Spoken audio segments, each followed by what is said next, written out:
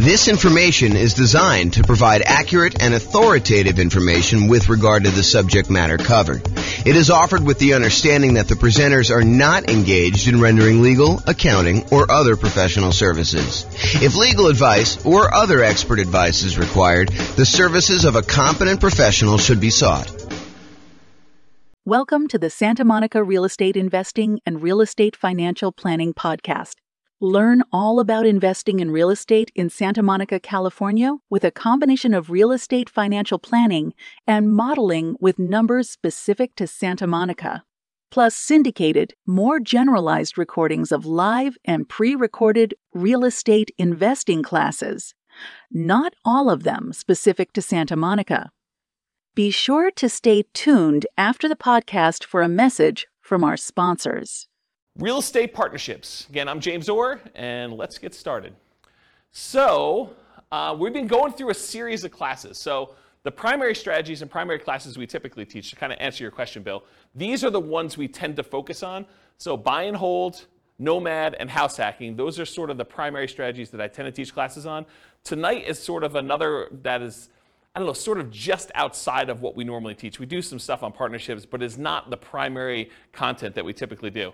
So all the secondary strategies, to creative financing, we covered all that last week. That's like owner financing, subject to, rent to own, lease option, lease purchase, the ultimate strategy, agreement for deed, contract for deed, all those ones as well. And then we did another class on quick turning or flipping properties. We did another class on the BRRRR strategy, which is buy, rehab, rent, refinance, and then the last R, if you want to do it, is to repeat that process over and over again. Then wholesaling and wholetailing, we're going to cover that here in the next couple weeks. Options and option auction, we talked about that. We're going to have that coming up next couple weeks. Tax liens and tax deeds, again, we're going to cover those. And then tonight is partnerships and syndications, and we'll talk about the three roles in detail tonight, about the three roles that partners can play. And then the stuff that I'm not going to cover, real estate investment trusts, you can go talk to your stockbroker about buying a real estate investment trust or your financial planner. Or covering other strategies, probate, short sales, foreclosures, and pre-foreclosures. Those are sort of like topics that are covered in other strategies, so we're not going to have separate classes on those. So any questions on the real estate investing strategies and like what we're covering and what we've covered so far? Okay, awesome. All right, so partner rules. Before I go into a lot of detail about partnerships and everything else, I want to explain to you that we break down partnerships into three roles. There's the deal maker, also called a syndicator, someone who goes out there, does all the work, finds the deal, ties up the deal, brings the other partners together, raises the money, gets finds someone to get the loan for the partnership, usually manages the deal itself, manages the partnership itself, usually kind of coordinates filing taxes and all the other paperwork associated with that. In some cases, they manage the property, like actually do the property management, or they'll manage the property manager. They're also, liquidating the deal and getting out of the deal. So the deal maker syndicator is the guy that puts everything together and kind of organizes the partnership. That's that one role. The next role is the money partner. Pretty obvious, they bring the money. So if you need a down payment, plus reserves, plus closing costs, plus rehab costs, or anything like that, the money partner is going to be the person that brings that money. And then the last role is the loan partner. They're usually the ones that are going out there and getting the financing. In bigger deals, they're signing on the things, they're showing their income and their assets, and they're qualifying for the loan. For some of the smaller deals, they may just be getting the loan itself and doing it on behalf of the LLC or something like that. So that's the loan partner. Those are the three roles. Any questions on the three roles? We're going to go through a lot of detail on them tonight, but it helps if you really understand what they are now. Any questions? Pretty simple, straightforward? Awesome. So variations by role. So how much money is required, how much risk there is, what the scalability is, what the credit requirements are, what the different skills are, what the style of investing is, how stable it is, what the profit speed is and the profit size, and whether or not you can reuse your retirement account in order to do these, they all vary by role. So it's not like you can say, partnerships are all this. It's like we're going to talk tonight and say, well, the deal maker syndicator has this specific set of risks, the money partner has these specific sets of risks, the loan partner has these, and we're going to go through in detail all the different ones so that you can see how different roles vary. Just about everything depends on which role you take in the partnership. They're different for the deal maker than they are for the money partner. They're different for the loan partner. All right, so especially with partnerships, and this is true of a lot of other classes we've taught, but I think partnerships is even more true. And that is that I've tried to sort of give you an overview, but because we can do these so many different ways, you can't assume that everything I tell you is 100% correct in all cases. Because you can come up to me and say, but James, what about this really weird thing where if I structure it this way, then they don't have this risk, or they don't have this money requirement, or they don't need to do this, or it's much more scalable if you do this. Yes, that's true. I can't cover everything, and I can't tell you that I'm covering every possible color or version of things that you're doing. So just realize that they're all varied like that. So you can find a way to do a deal or structure a deal or make choices that are not in line with what I'm talking about tonight, but just realize that I'm acknowledging that up front, okay?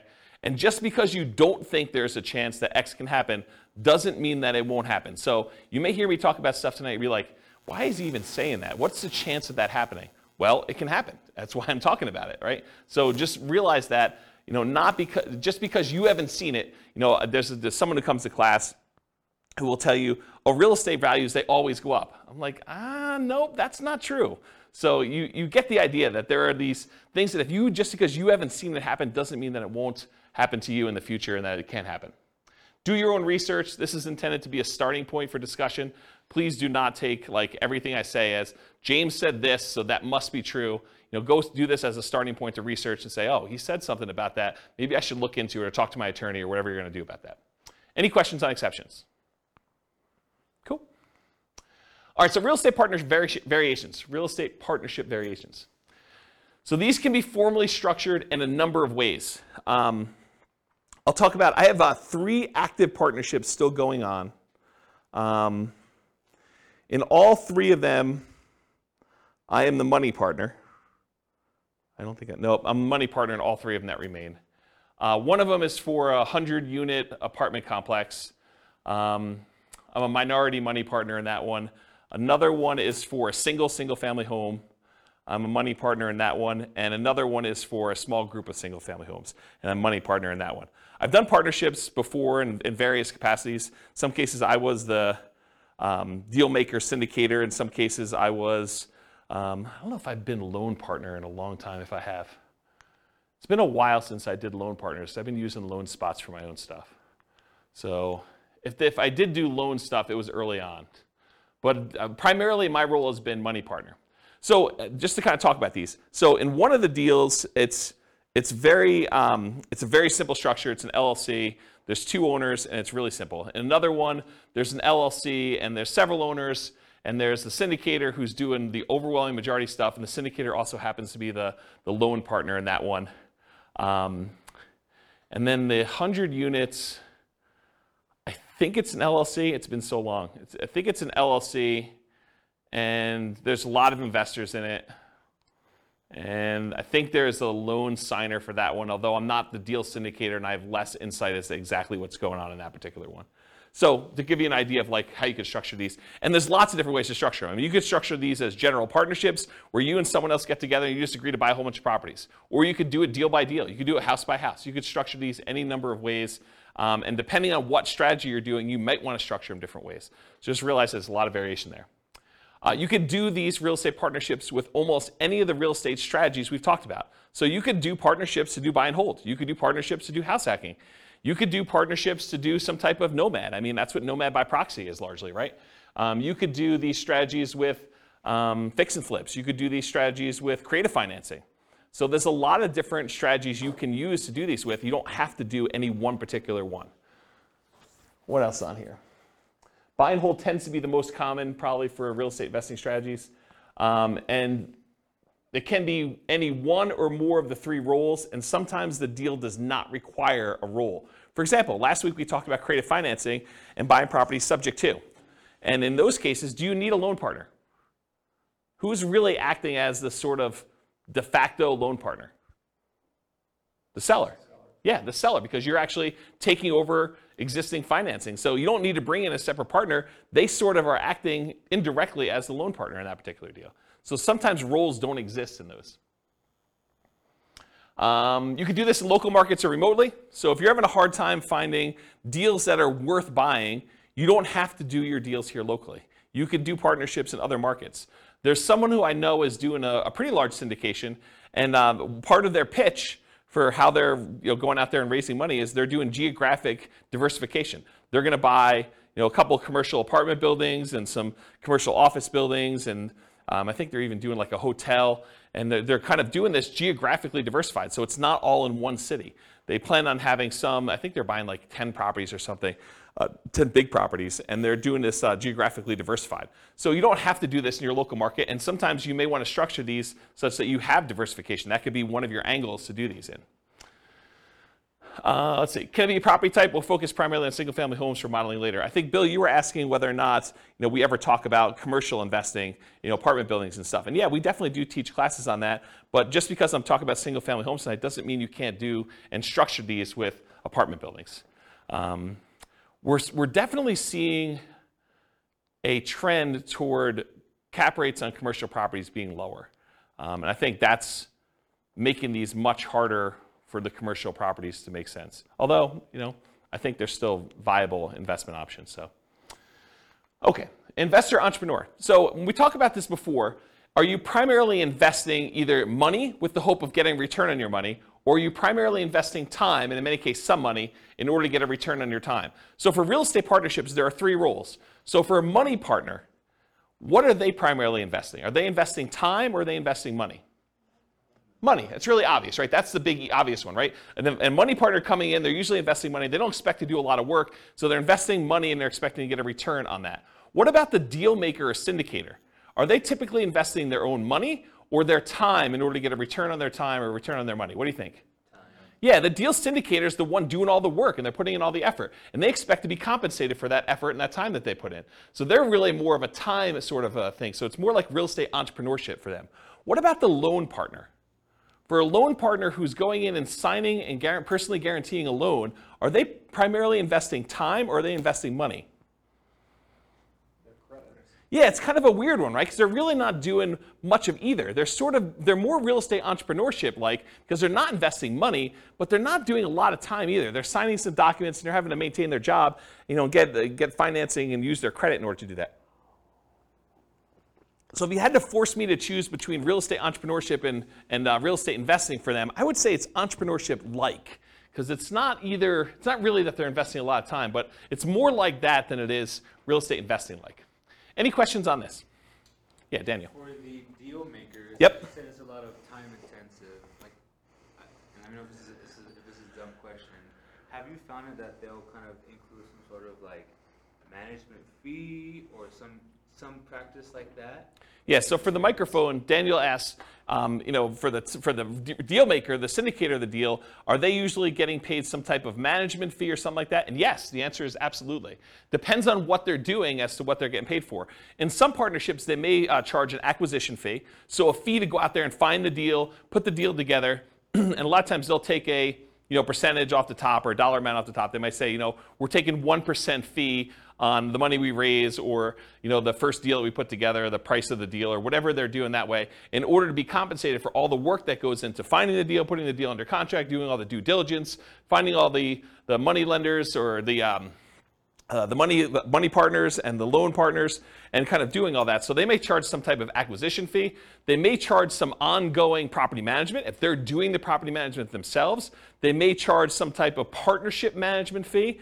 They may charge like a dissolution fee of some sort. They may charge some fee for overseeing taxes, like if they're got to do tax returns and kind of send out updates and do management meetings where you're getting advice or input from the partners. So they could be charging fees for all those different things. So yeah, there's definitely some fees involved. And are you doing that? Do you typically see acquisition fees and partnership management fees when you and a buddy get together to go buy rentals?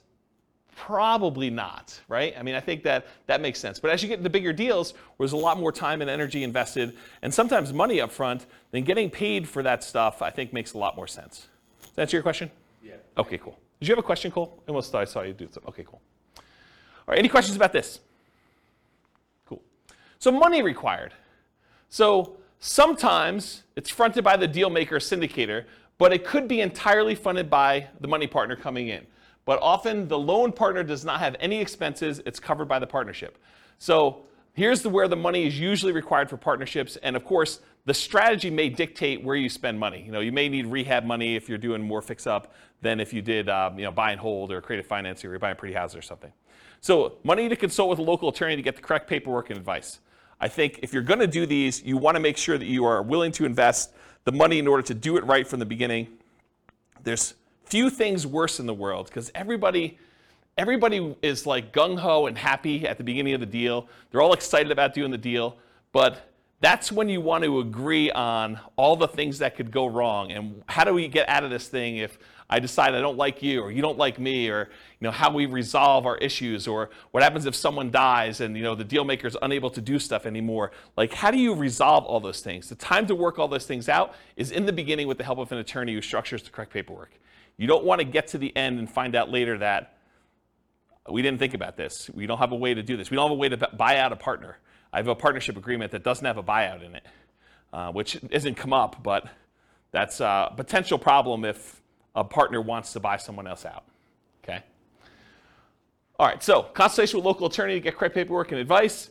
Sometimes you're gonna need money in order to do marketing and find or acquire the deal. Sometimes you'll find these deals by looking on LoopNet or local MLS or networking or wholesalers or some form of that. But sometimes you're spending money in order to do marketing in order to acquire deals. And so it depends on which way you're doing it as to whether or not the deal maker, the syndicator, needs to spend that money up front and then maybe get reimbursed later by the money partner. Maybe it's part of an acquisition fee, or if they're just going to self-fund that and that's their minimal investment into the deal. Maybe they only spend money on marketing costs and talk to the attorney, and then after that, the money partner comes in, does the down payment, and does the closing costs, and does the reserves and everything else. But that could be there. Earnest money. So earnest money is usually money you put up in order to control the deal before you formally go and close. And so you'll need to have some earnest money. And with some of these larger deals, these can be significant checks. They're not just $5,000. So realize you could need earnest money up front. So realize if you're doing these bigger deals, you may want to partner with your money partner early and talk about providing earnest money if you're doing those, if you're unwilling to do it, if you're the deal maker or the syndicator in that deal. Does that make sense? Okay. Reserves, you should not be doing these deals without reserves.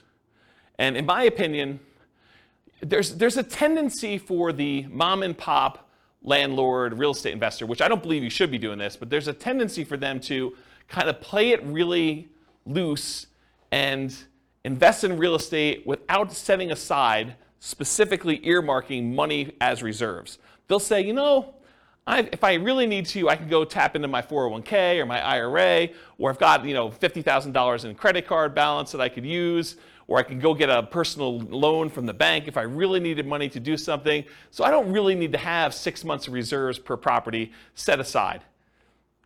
When you do a partnership, though, and first of all, I don't think you should do that. I think you should set aside reserves, in my opinion.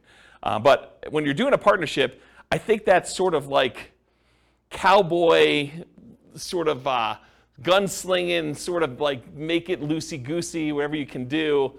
I don't think that flies as much. Because if you've got a money partner and they've already put in $100,000 in order to do a deal, and you go to them and say, hey, we didn't have reserves set aside, but we got a roof, and the roof's going to cost whatever it is, $20,000 on this building that we just bought. I need $20,000. And they're like, I don't have $20,000 right now. I just made another investment. I've used up all the money. I didn't keep reserves set aside for you doing that. And you should probably have that in your agreement as to how that all works too. But you probably should have some money set aside for those types of things when you're doing your partnership. Which, when you're doing your deal analysis, you want to make sure you include reserves there for doing that. And we do a whole class on the importance of doing reserves when you do your deal analysis. And then that drags down the return you're getting, right? It's not like you just go do it and you're doing your return based on the down payment and closing costs and any rent-ready costs you have when you first do the acquisition. You really need to do the analysis with all those costs plus the amount of money you set aside for reserves to find out what your true return is, because that money really can't be used for anything else. You got to keep it set aside, and maybe it's earning 1%, 2%, 8%, wherever you're keeping it, and that's actually, you can use that as part of the return you're getting, but you should be calculating your return on your real estate investments using that reserve money too in the denominator. Does that make sense to everybody? Okay, cool. And if you're not familiar with what I'm talking about, go watch the class. I think the class name where I first introduced this concept, I think it was called Everything You Learned About Deal Analysis is Wrong.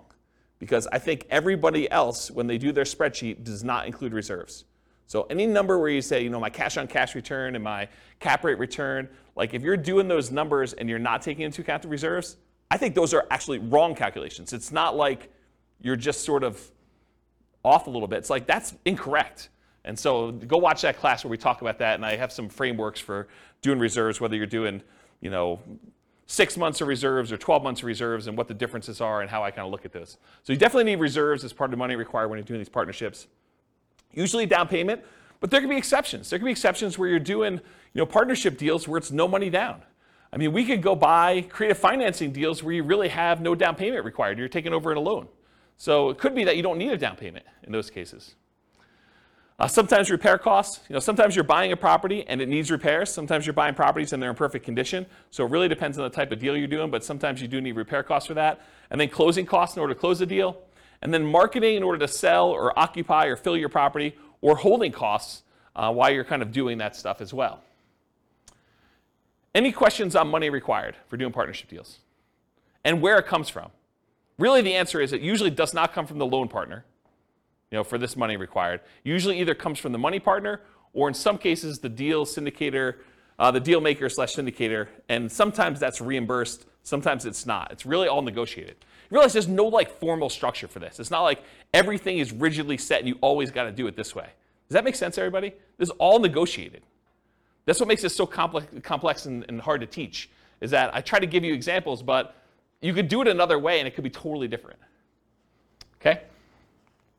All right, credit required. So the deal maker or syndicator, depending on how it's structured and ownership sizes, some lenders may require that the deal maker syndicator sign for the loan as well, but often they do not need to sign for the loan and do not need to have credit in order to do this, especially if you're a small minority partner. If you're a deal maker syndicator and you've got a majority stake in the deal, a lot of times the lender is going to want to see you on there, signing for the loan as well.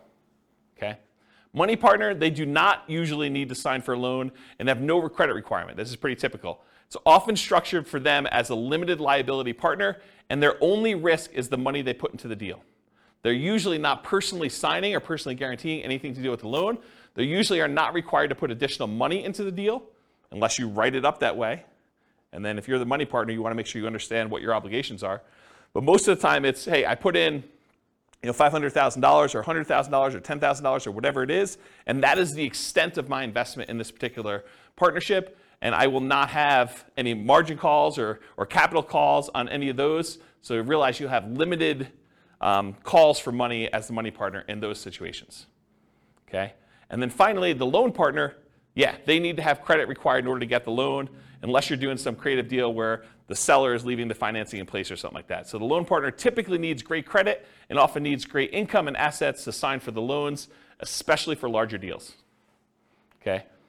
And in some deals, credit is not required at all. See the strategy classes for detailed info, but a couple examples might be partnership flips, where you're using the seller's financing in order to keep on the property while you're doing the flip, or some creative financing stuff as examples. Any questions on credit? Yeah, Daniel. For the loan partner, in your experience, have you found the loan partner to either be like in a high-paying job, doctor, lawyer, etc., or are they typically just a very well-established, very experienced investor? What have you? So the question for the microphone is, for loan partners, are they typically some type of high-paying job, like doctor, lawyer, attorney, something like that, or are they, just a pretty well-established investor? And my experience is it's all over the place. Like one of the partners I have is a very well-established real estate investor. They're not a doctor or lawyer or anything like that. Another one, it is not a doctor, lawyer, or even what I would consider a well-established real estate investor. It's just a regular real estate investor, not crazy assets, not crazy income, just sort of that. And a lot of the ones, let me think about this. So some of the other ones I've done, they've also not been really crazy high earner type people. Sometimes it's, like somebody just buying a single family home. They're able to get the loan on it. And we'll talk about the examples toward the end of class where we do Norm and Norma kind of variations on this. But they're just regular people and they can qualify for the loan to buy a single family home, and they just don't have the down payment, or they don't have the expertise or time to do something, and they bring in a money partner for down payment and they just sign for the loan. And so it doesn't have to be someone who's like crazy like that. They just have to qualify. Yeah. All right, any other questions about credit required? I guess my question is when you're a money partner Yep. or a loan partner, I guess it depends on how the deal's structured, but do you have to be an accredited investor? Yeah, so that's a really good question. So Kevin asked, do you need to be an accredited investor in order to do these deals? And the answer is maybe. It depends on the deal and how many people are involved in the transaction.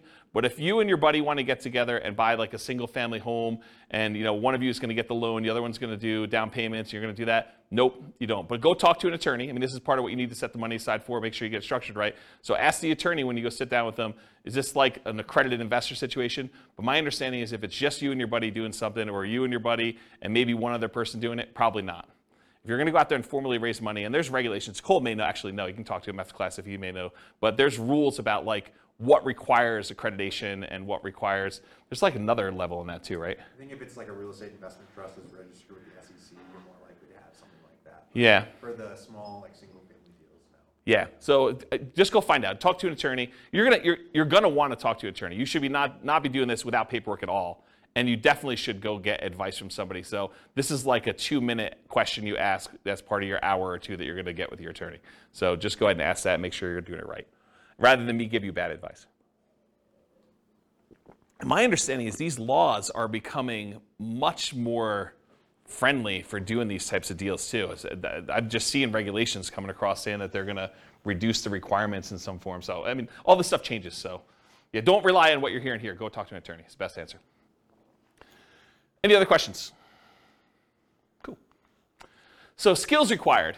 And the skills required for the deal maker syndicator are significantly more involved than the skills required for the money lender or the loan partner. So the whole left-hand side of this slide is all the deal maker skills, and then the right-hand side, there's like a couple lines for that, okay? So I'm gonna cover the money partner and loan partner first because they're easy, okay? Money partner, you gotta have the money or access to the money in form of assets or credit.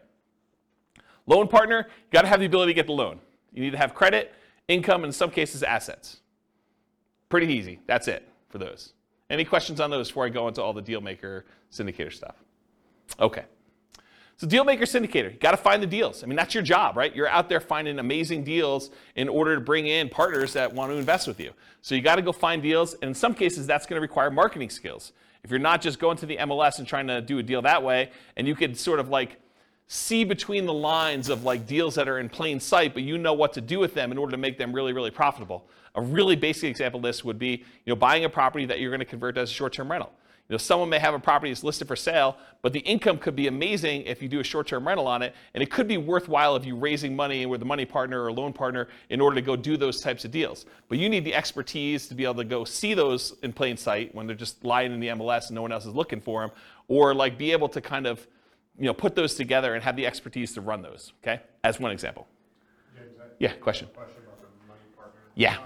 So, like maybe in your case scenario, do they essentially just need proof of funds type of thing, or are they looking into your finances more than just that, like to qualify, the loan partner qualify?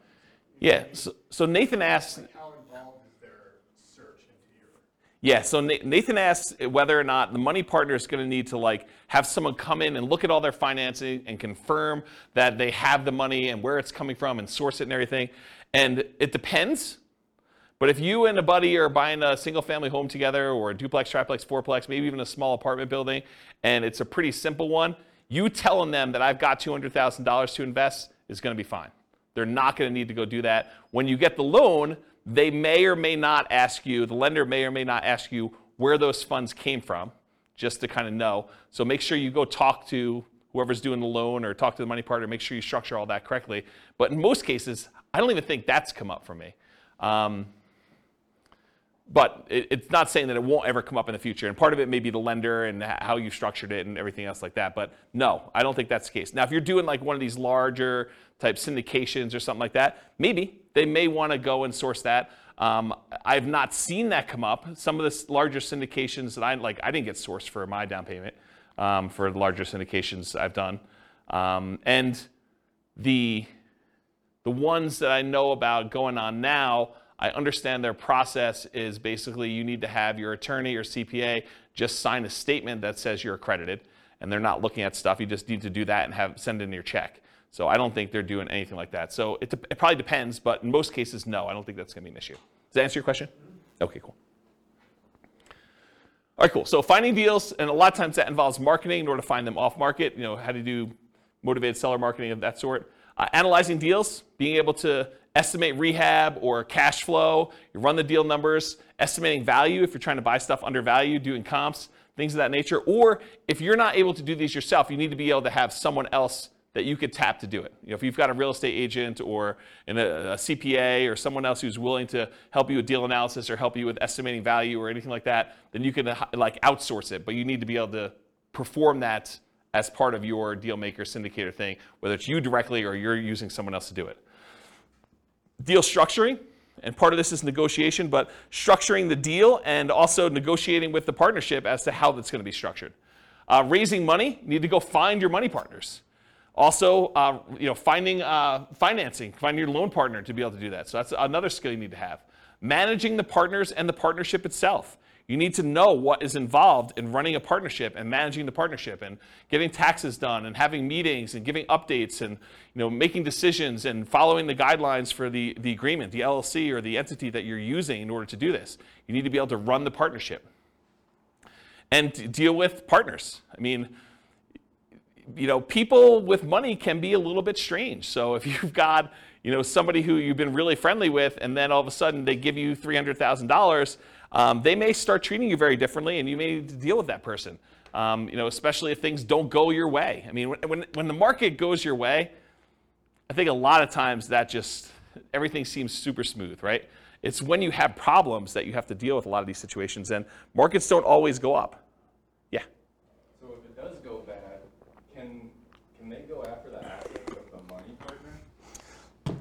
Yeah. So the question is, can they go after the assets of the money partner? And I have a different slide here when we talk about risk, and I will tell you what each individual person's risk exposure is.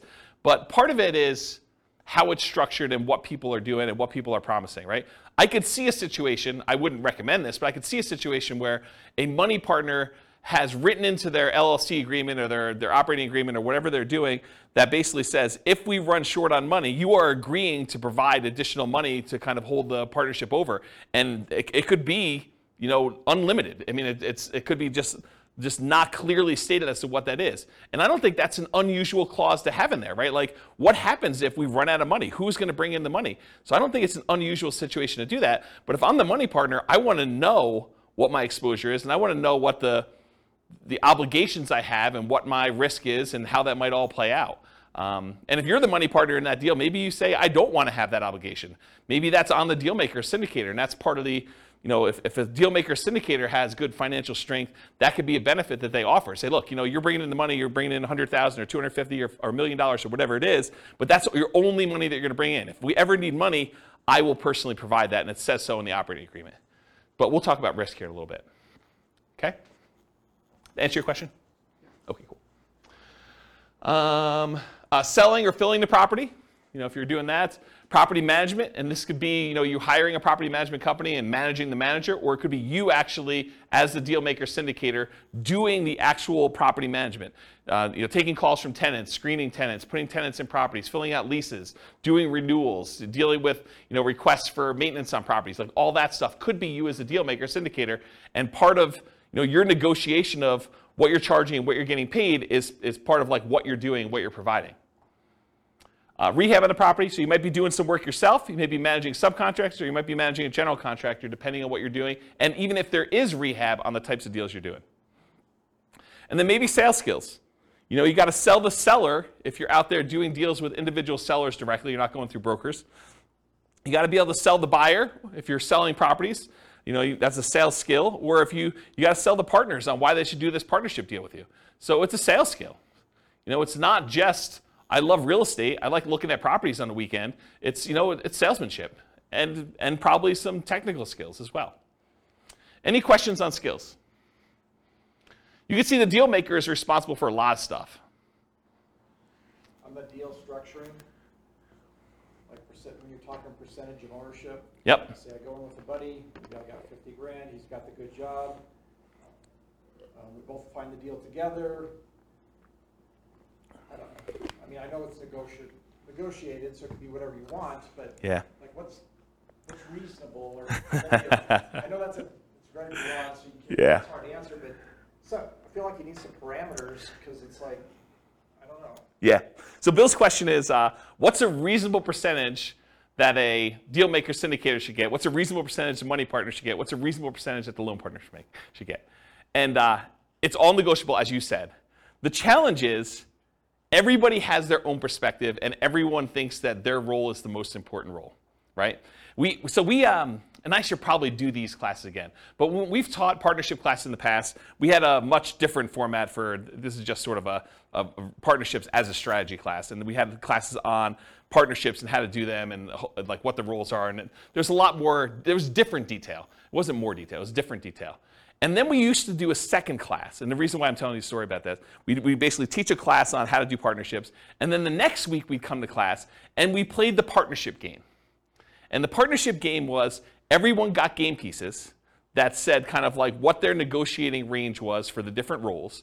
And then we'd have like 30 people in a class, and 10 people would be told that they're money partners, and they'd have a green name tag. 10 people would be told that they're the deal maker syndicator person, and they'd have their spreadsheet with the deal that they have, how much cash flow, how much down payments required, all that stuff. And they'd have some parameters that they need to do, and it'd be 10 of those. And then we'd have 10 people that were loan partners that can get loans on the deal and do that. And we'd set everyone loose in the room, and they had to team up in groups of 3 and negotiate the terms of the deal that they felt they won, they were comfortable with.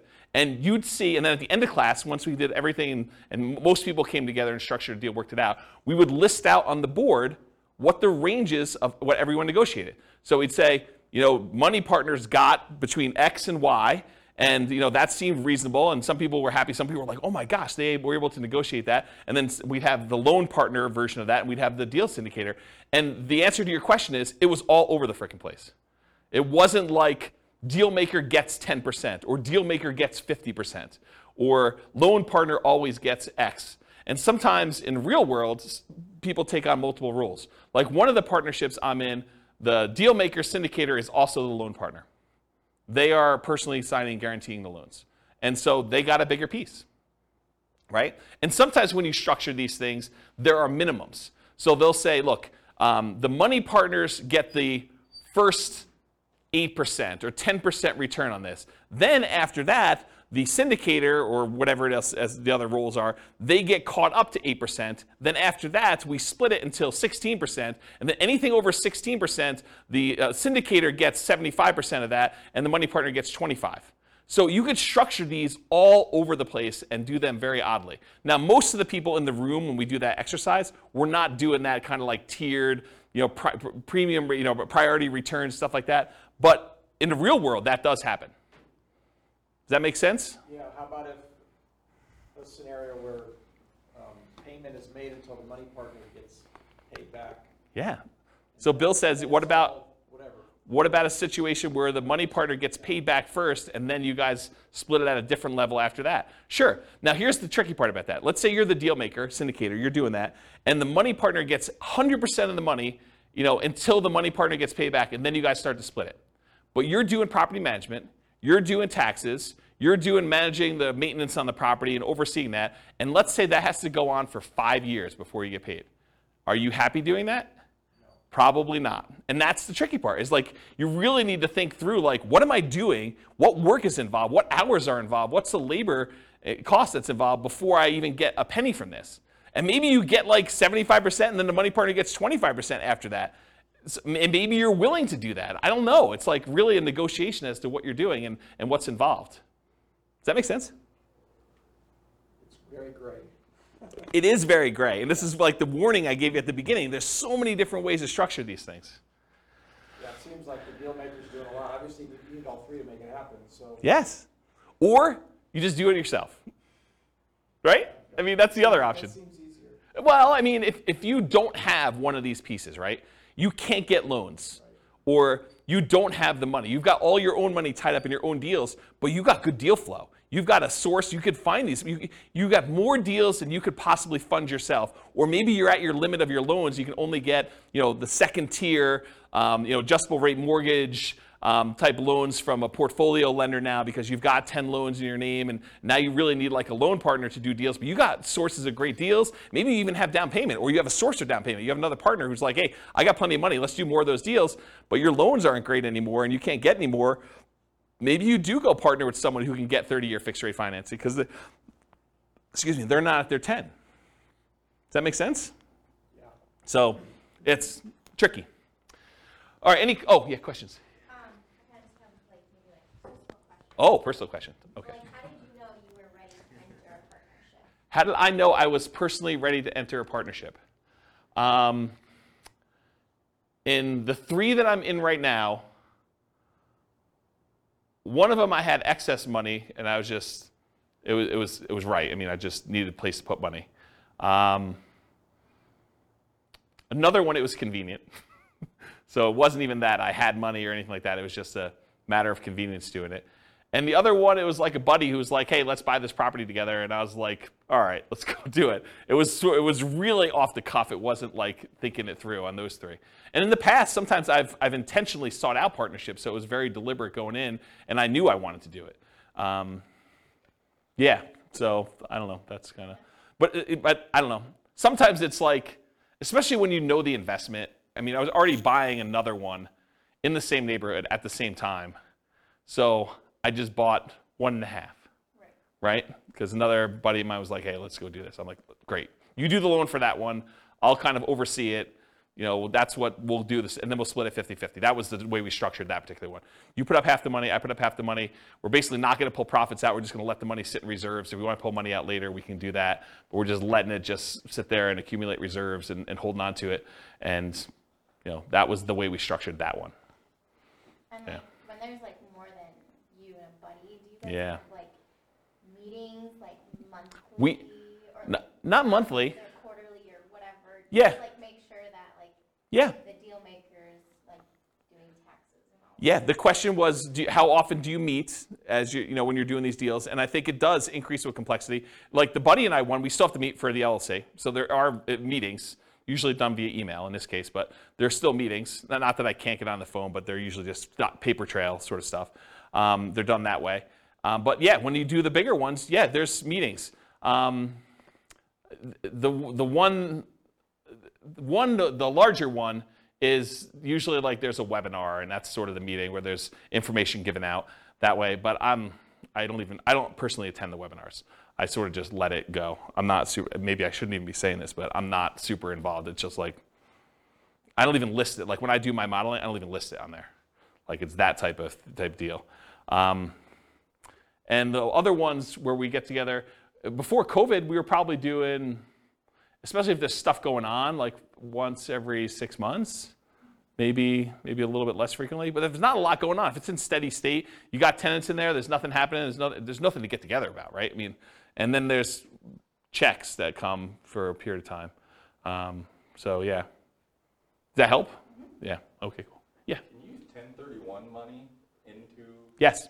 The question was, can you 1031 money between partnerships and into other stuff? It's like kind. So check with your CPA to verify this, but if you're investing in real estate, you can move money from real estate to other real estate. Even if it's a syndication? It's my understanding, but check with your CPA to verify. The question was, even if it's a syndication, and that's my understanding if you can, but do you do any of those? No, not a lot, but you can. Even into real estate investment trusts. Yeah. So I'm not going to say his name because I don't want to put him on the hook for any obligation or liability there, but he would know, and you could do it. Yeah. Sources, yeah. Does that count for e-REITs, like electronic REITs that aren't publicly traded? They're just a fund, like fund. I wouldn't know about e-REITs. Yeah, we don't know about e-REITs. Yeah, do your own research. Again, this is part of it is talking to your CPA, right? Like, I don't know. In general, I love teaching classes and providing information, but it's a starting point for you to go, oh, here's my list of questions for my accountant. Here's my list of questions for my attorney to verify that what James said is true. You should not believe anything I say is like true, right? Like, I think it's true, and I'm not trying to deliberately giving you false information, but part of your job is to go do your own due diligence and verify this. And so go talk to an attorney, go talk to your CPA to make sure that for your specific situation, in your specific area, that what I'm telling you is correct. Yeah. All right, any questions on skills required? Sweet. Stability. So Shane Parrish, who is from Farnham Street, sent out an email on his blog. This is probably months ago at this point. And in the article, he basically talked about this idea of things being stable, whether something is actively stable or passively stable. Something is actively stable, it requires your attention and your input in order to make sure that you don't die or something bad doesn't happen. And the example I think he used for that is his example was flying a jet. If you fly a jet and you're not actively engaged in flying the jet, things could go very, very badly and you could die. Versus an example of passively stable is like a boat. If you're in a boat and you stop rowing, the boat will just float there. And it's sort of like passively stable in that way. Real estate as a whole, not partnerships specifically, but real estate as a whole is actively stable. If you don't do anything with your real estate, if you're not paying your taxes and you don't have to have insurance, but if you don't pay your taxes at least, you're going to lose the property. If you've got a mortgage on the property, you're not paying that, you're going to lose the property. And if you're not managing your tenants and managing your properties and doing maintenance on them, it's required. So it's actively stable in general. Partnerships specifically vary a little bit based on the role, but they are also actively stable. So for example, the real estate partnership where you're the deal maker or syndicator, that in my opinion is very actively stable. You have to be doing stuff actively in order to keep that thing running. You need to be managing the partnership, you need to be managing the financing, you got to be managing the property manager or the tenants directly. You got to be doing all that stuff. For a money partner or a loan partner, yeah, it's actively stable in that the investment requires some work to be done, but do you really have to be doing a lot personally? Probably not. But there is something involved in there. And so I put down it's actively stable just because real estate in general is, but you're not having to do a lot of stuff yourself.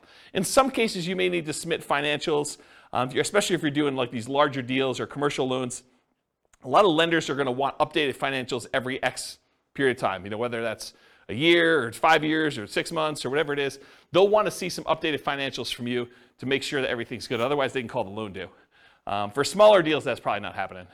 But that's a possibility as an example for the loan partner. And for the money partner, maybe you have some responsibilities to put more money in. Depends on what your agreement says. Okay, any other questions on stability? Sweet.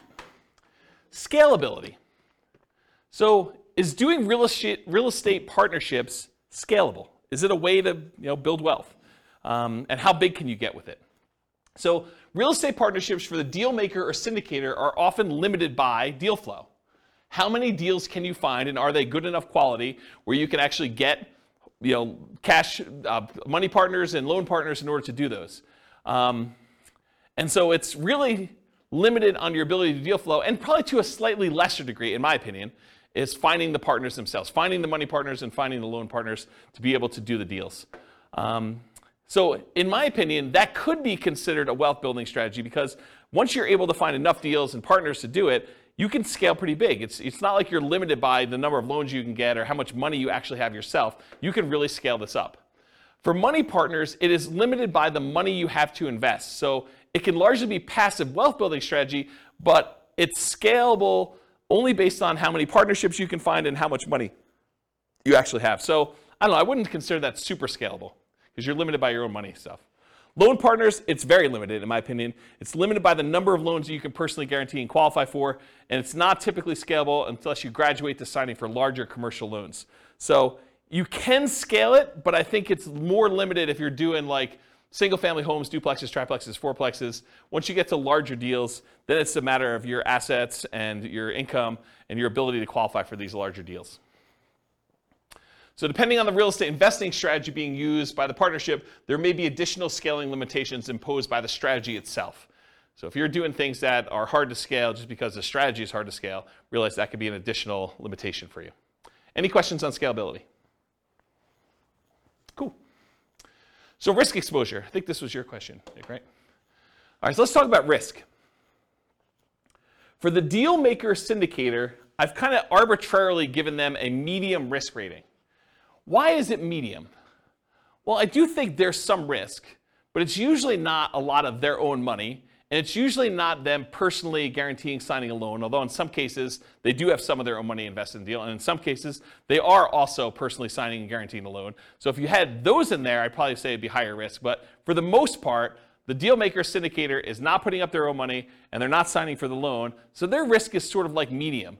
There's sort of their reputation at risk, There's their time at risk, and then you've got all the other risk of just being in the deal as to whether or not they're going to make money, which we'll talk about here in a minute. So the deal maker, I'd say, is sort of a medium risk. The money partner is also medium risk as well. They can lose their money, and it's usually limited to the amount of money that they invested. If you've got like a limited liability partnership or limited liability company, and they say, look, I'm going to invest $100,000, but that's all I'm putting in. There's no other things in the operating agreement or anything like that that says that they need to come up with more money, then that's their limit to how much they could lose in the partnership. It's not like they can go after them personally and do stuff, right?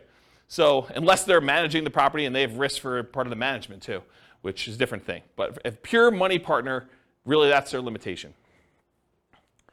Now the loan partner is different though. The loan partner, and by the way, for the money partner, they're the first ones that lose money, right? If property values decline, where does that come from? It comes from the down payment. And so the down payment that the money partner gives is the first to lose money.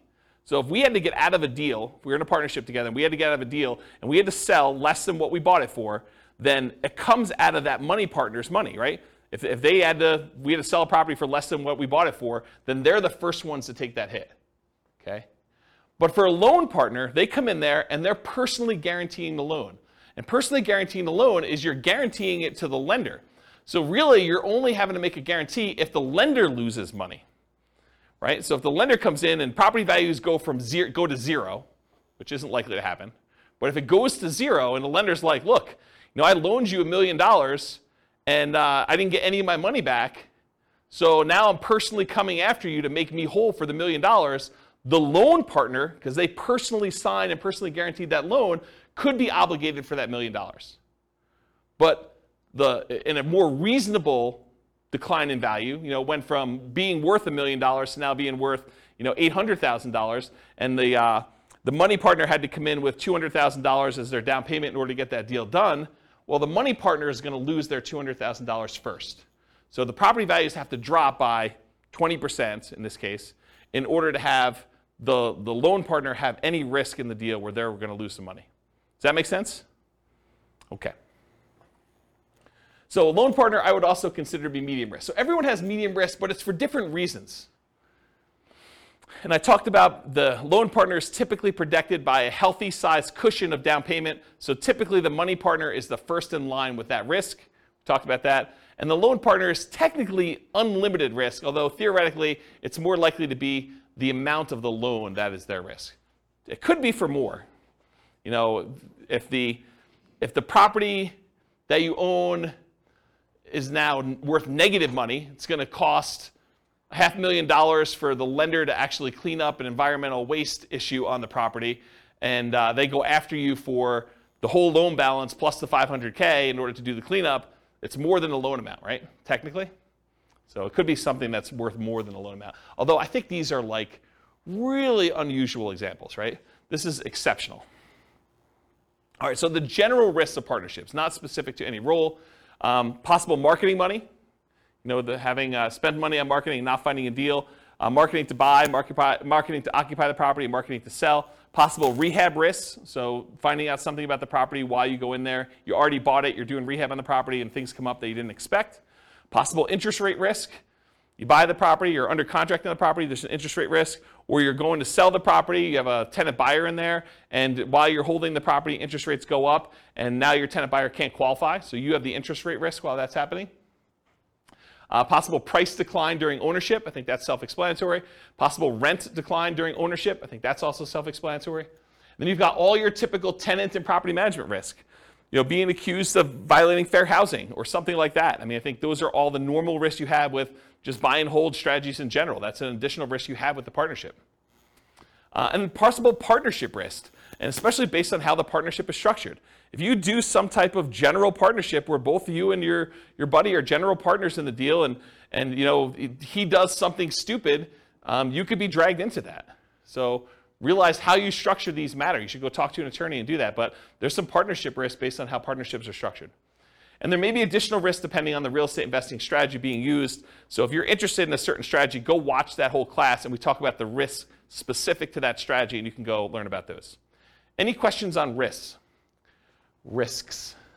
There's my lisp coming out. If the money partner signs on the loan, I mean, do you need the loan partner? If the money partner signs on a loan, Yeah. so if the money partner signs on a loan, they are the loan partner too. So they're fulfilling both rules. Well, I guess I thought you said that sometimes the money partner also signed on the loan. Well, I guess you did, so we have two parties. So money partner doesn't usually sign for the loan. That's the unusual one. Usually who does have to additionally sign for the loan is the deal maker syndicator. Okay. Although if you own a large percentage of the deal, a lot of lenders will require you to sign too, just because you own a larger percentage. So it depends on lots of stuff, but I've seen that happen before. Yep. Any questions? Cool. So profit speed. How quickly do you make money, and what size of money do you make at one interval? The size is typically negotiated in the partnership agreement. So it really depends on like what your role is and what you negotiated. And it can vary depending on the real estate investing strategy of the partnership and how the partnership is structured. So it's really hard for me to answer this one, but I will try. Deal makers and syndicators, they can make money up front. I think Daniel had asked whether or not you can get paid for this. Yeah, you can make money up front as acquisition compensation. So putting together the deal, doing all the work, getting the deal going, getting it set up, having it go through to closing. Sometimes you can collect a fee for doing that. But you can also, as a deal maker, make money ongoing. A share of the profits, fees for work done, running the investment, doing management, doing all that other stuff. So you can get paid for doing that work. And then a lot of times deal makers, syndicators make the money at sale as being one of the owners. For money partners, it's typically not upfront. It's weird for you to go give $1 million to invest in a deal and immediately get compensated part of that back. It's unusual to have it structured that way. It could be, but it's really unusual. Typically, you get a profit of ongoing, like revenue coming in, cash flow, whatever it is, and at the sale as part of your equity. And then loan partners can be paid up front. They can be paid ongoing and or at sale. So one of the things we've done when we did the negotiation class is we would have loan partners that say, look, instead of getting paid 25% of the deal or $100 a month for as long as you have the loan, or $200 a month or whatever it is, the loan partner says, look, for $3,000, one-time fee, I will sign on the loan for you, and you could have it out there for 3 years. So they just say, hey, look, I just want a one-time upfront fee of $3,000. So you just collect an extra $3,000 from the money partner, and then you and the money partner get to split everything else. So that's how you could structure that as one possible strategy.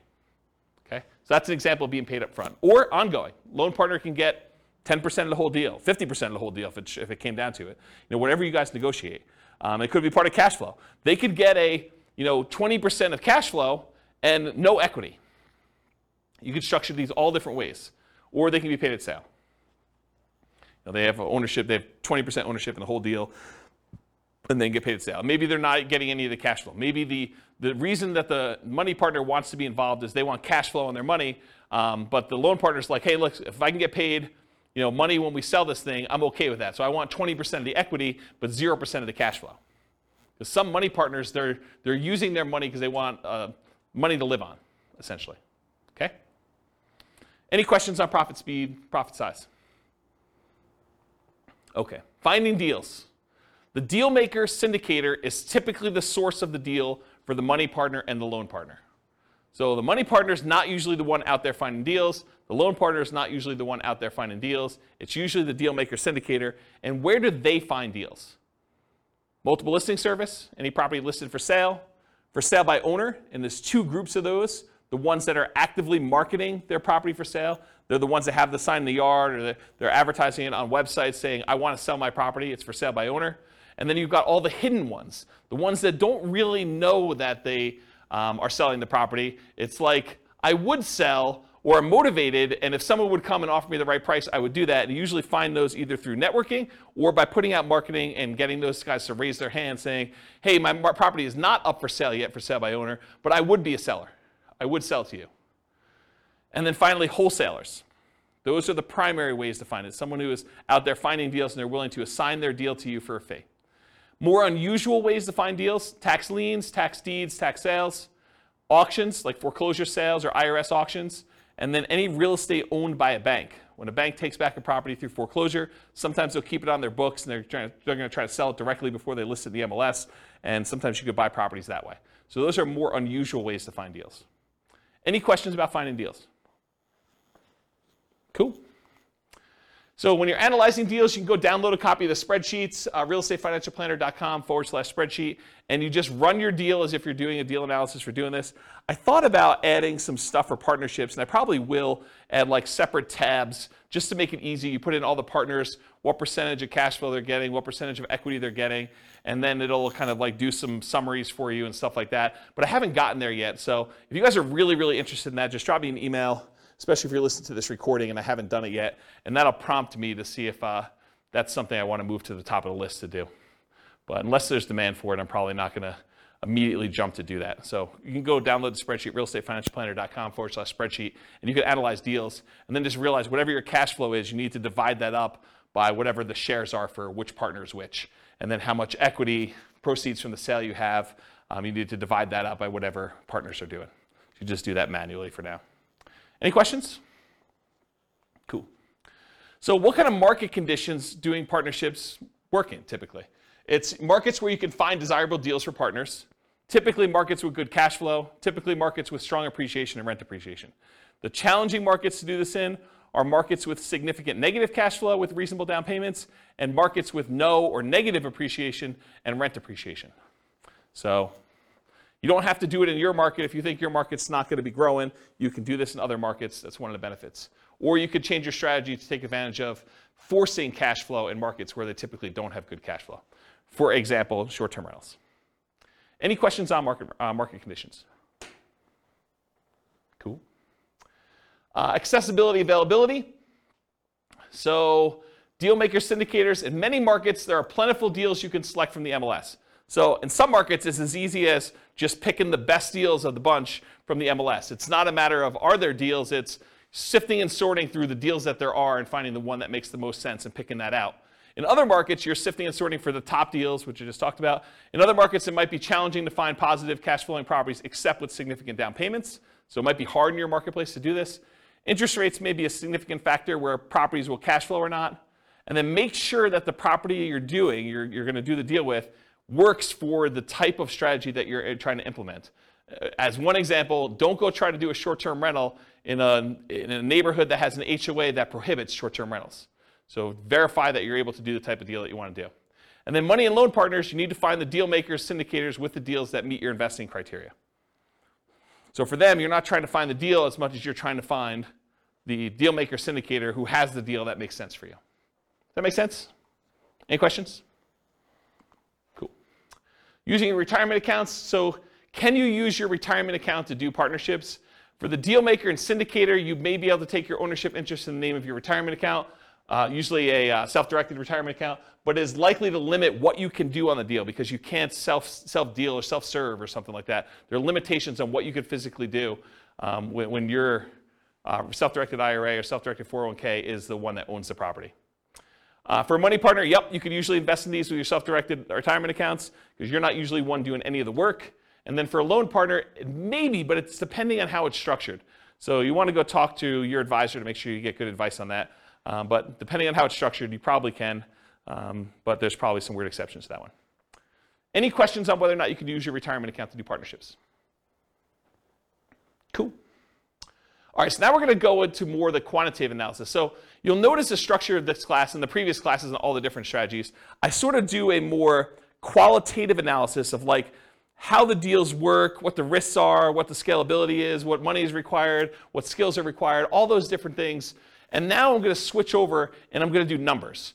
And I don't think a lot of folks do number-based analysis for different strategies, especially comparing one strategy to another where you compare numbers. And so that's what we're going to take for the rest of the time. We got like 45 minutes left or so. And I'm going to dig into different strategies, how long they take for you to achieve financial independence. And then we're going to look at how partnerships perform for you achieving financial independence. But I will tell you, as we've discussed in detail tonight, it is really hard to formulate like what a reasonable setup for these things are, right? Like there's so many variations and so many different things you could do that it's going to be really tricky to do this. And you probably want to go do additional modeling depending on what you're specifically doing. I'll do some really kind of like plain vanilla-ish ones, but there's so many different variations on this. It's going to be really, really hard to just pick one and do it.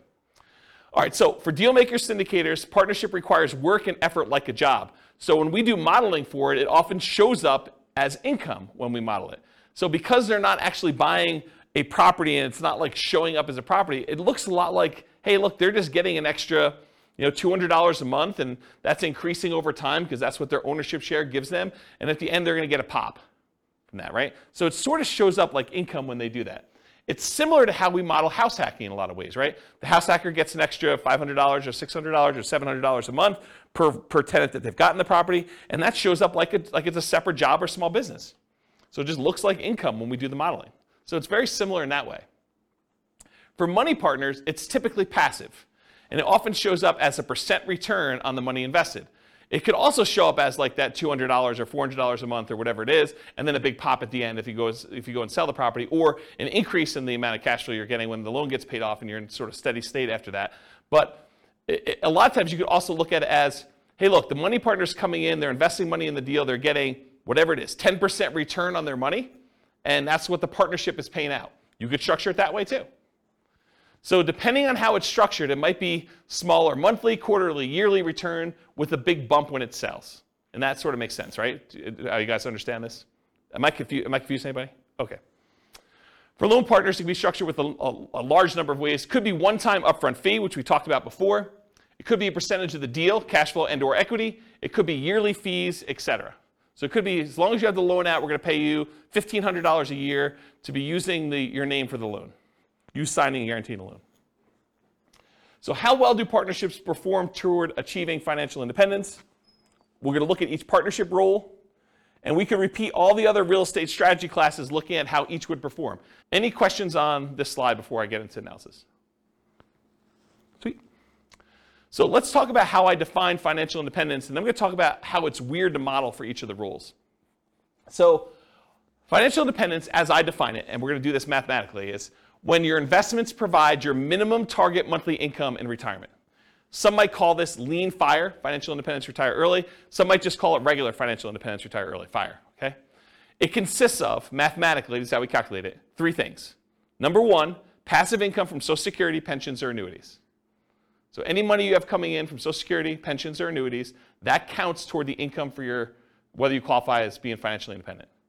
Number 2, any net cash flow after all expenses. So you get the rents coming in, you get any other income from the property coming in, you have your taxes, your insurance, your maintenance, your vacancy, your property management, your mortgage payment, principal and interest on there. Expect all those as that's there. Whatever's left over is your net positive cash flow. What that number is, that contributes, that net positive cash flow, or negative, contributes toward your financial independence number. And then number 3, whatever your yearly safe withdrawal rate is on any invested assets, not including your real estate equity. So any money you have invested in stocks or bonds or mutual funds or commodities or cryptocurrencies or anything like that, if you're earning a return on those, then you could use whatever your safe withdrawal rate is. Maybe it's 4% or 3.5% or 5% if you're Bill Benjamin, you just re-upped your number, whatever it is there. And whatever number you're using for that number times the amount you have invested in these other asset classes like stocks or bonds or stuff like that, that also contributes toward your financial independence number. So the 3 things are passive income, Social Security, pensions or annuities, plus your net positive cash flow from rentals, or net cash flow from rentals could be negative, and your yearly safe withdrawal rate times the invested assets you have that are other than that. Does not count for your equity in your property. You can't say I have $1 million in equity in my property times my safe withdrawal rate and I'm getting cash flow on that property. No, that's not how that works. Okay? So those 3 things. Now for partners, it's a little bit different, right? Because it's kind of like a more unusual thing. You're not just buying straight up rental and getting cash flow on it, although maybe in some cases you are. For partners, it really depends on how it's structured and how I might suggest modeling it. So for the deal maker, if the deal maker comes in and they've got a partnership that they've got coming in and they're getting some cash flow on it, I think you could argue that you get cash flow from your ownership interest. That might count as your cash flow. So you could say, look, I'm getting $200 a month from this, so that would be under net cash flow from rentals. That's one way to look at it. We don't typically count equity for determining financial independence, though. So if they've got $50,000, $100,000, $500,000, or whatever in equity in that deal, that doesn't count in any way toward their financial independence calculation. Unless they sell it, they take that money and now they have it invested in something else, stocks or bonds or whatever they're doing there, or they buy another rental and then they get cash flow on that. Does that make sense, everybody? Okay. So money partner, one could count the cash flow they have from ownership. So if they invested and they have 50% of the property as their ownership and they're getting $200 a month or $300 a month, you could count the net cash flow toward their kind of financial independence numbers. Or another way to do it, alternatively, you could say, look, as a money partner, I invested $100,000 or $200,000 in this property, and I'm not going to count the cash flow. Instead, I'm going to say I have $100,000 out, and so that is also part of my safe withdrawal number. So you could use that and just pile it into your safe withdrawal. Now you've invested in almost in like a quasi real estate investment trust where you have this asset out there, and that would be part of my other assets times whatever my safe withdrawal rate is, and I have that coming in. So you look at it that way too. You can't do both though. You either count the cash flow, or you say, as a money partner, I've got $200,000 out there, and so I use that as part of my safe withdrawal rate calculation. Does that make sense? And does the financial advisor in the room disagree with how I structure these? Okay, so he basically agrees. Okay? Loan partner. So one could count cash flow from ownership. They're getting $100 a month because they signed on a loan. You can count that as your net positive cash flow. Or you could say, look, this is a passive income stream if it's just a yearly fee. That's sort of like a passive income, Social Security, pensions, or annuities. You have like a quasi-annuity. It's like $1,000 a year that you get by being the signer on the loan. You just count it like that. It could be that way too. Make sense? Okay. There are a lot of different ways to model these, some better than others. But this is how I think about how you do for partnerships. Any questions? Is this helpful? Okay, good. Oh, tangent. Crazy cool tangent.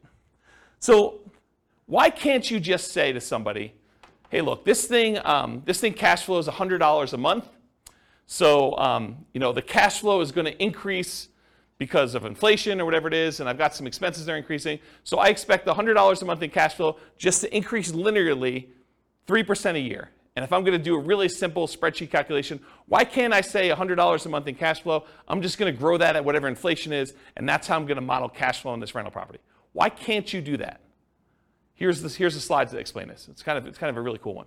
So this is the annual cash flow, each little dot's a year's worth of cash flow for a single rental property. And it just shows you, starts off really, really small, and the cash flow sort of increases, and eventually you get to the point where there's a loan that's paid off, and then the loan's paid off and cash flow increases a lot more. Really, really simple thing was what's going on with this, right? You guys understand this? Okay, now what I'm going to show you is how much does cash flow change from this year to the year before? What's the percentage that cash flow increased from one year to the next year? So rents are going up at 3% a year. That's just normal inflation. Rents are just kind of like ticking up. Each time you renew your lease, you increase the rent a little bit. That's 3% a year. I'm just using an arbitrary number. And expenses are going up 3% a year. You know, your property taxes are going up 3% a year. Your insurance is going up 3% a year. Maintenance on the property is going up 3% a year. What's not going up 3% a year, though? An expense. Your mortgage payment is not going up 3% a year because when you get a mortgage, you get a 30-year mortgage, the payment, the principal and interest part of your payment is fixed. The payment stays the same from month 1 all the way through to month 360. Okay? So your mortgage payment is not going up 3% a year, which makes some weird things happen, right? Because now rents are going up 3%, the top line. Some of your expenses are going up 3%, but some of it's not going up at all. And so your rent's actually increasing at a different rate than just this 3%.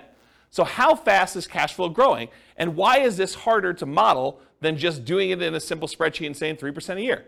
What I'm going to show you in a second here, I'm going to show you what the difference is from one year, like if we look out next year what the rent was versus this year what the rent was, what's the percentage increase between one year to the next?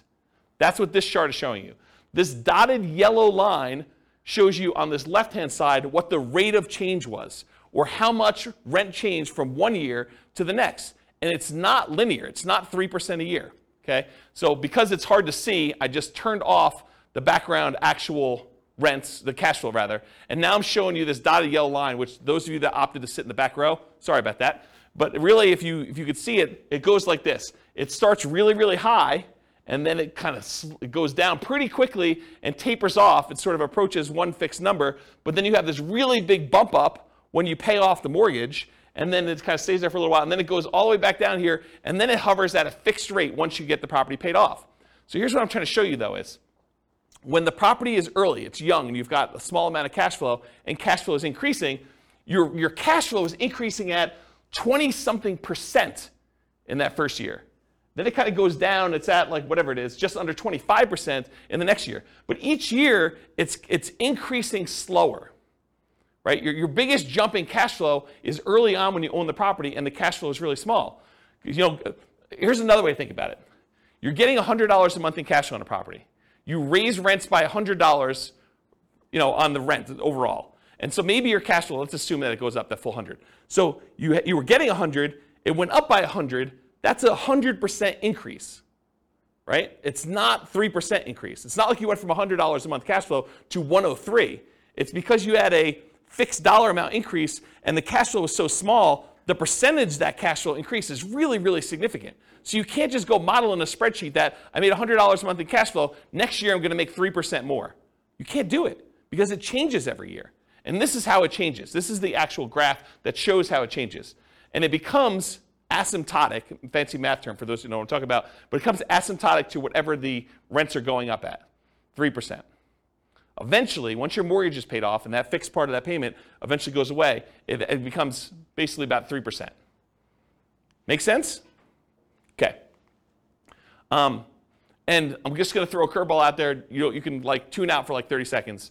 But if we take into account cash flow that includes cash flow from depreciation, the tax benefits, it's a little bit more interesting because when you lose your depreciation benefit after 27.5 years, your cash flow actually goes down for that period of time.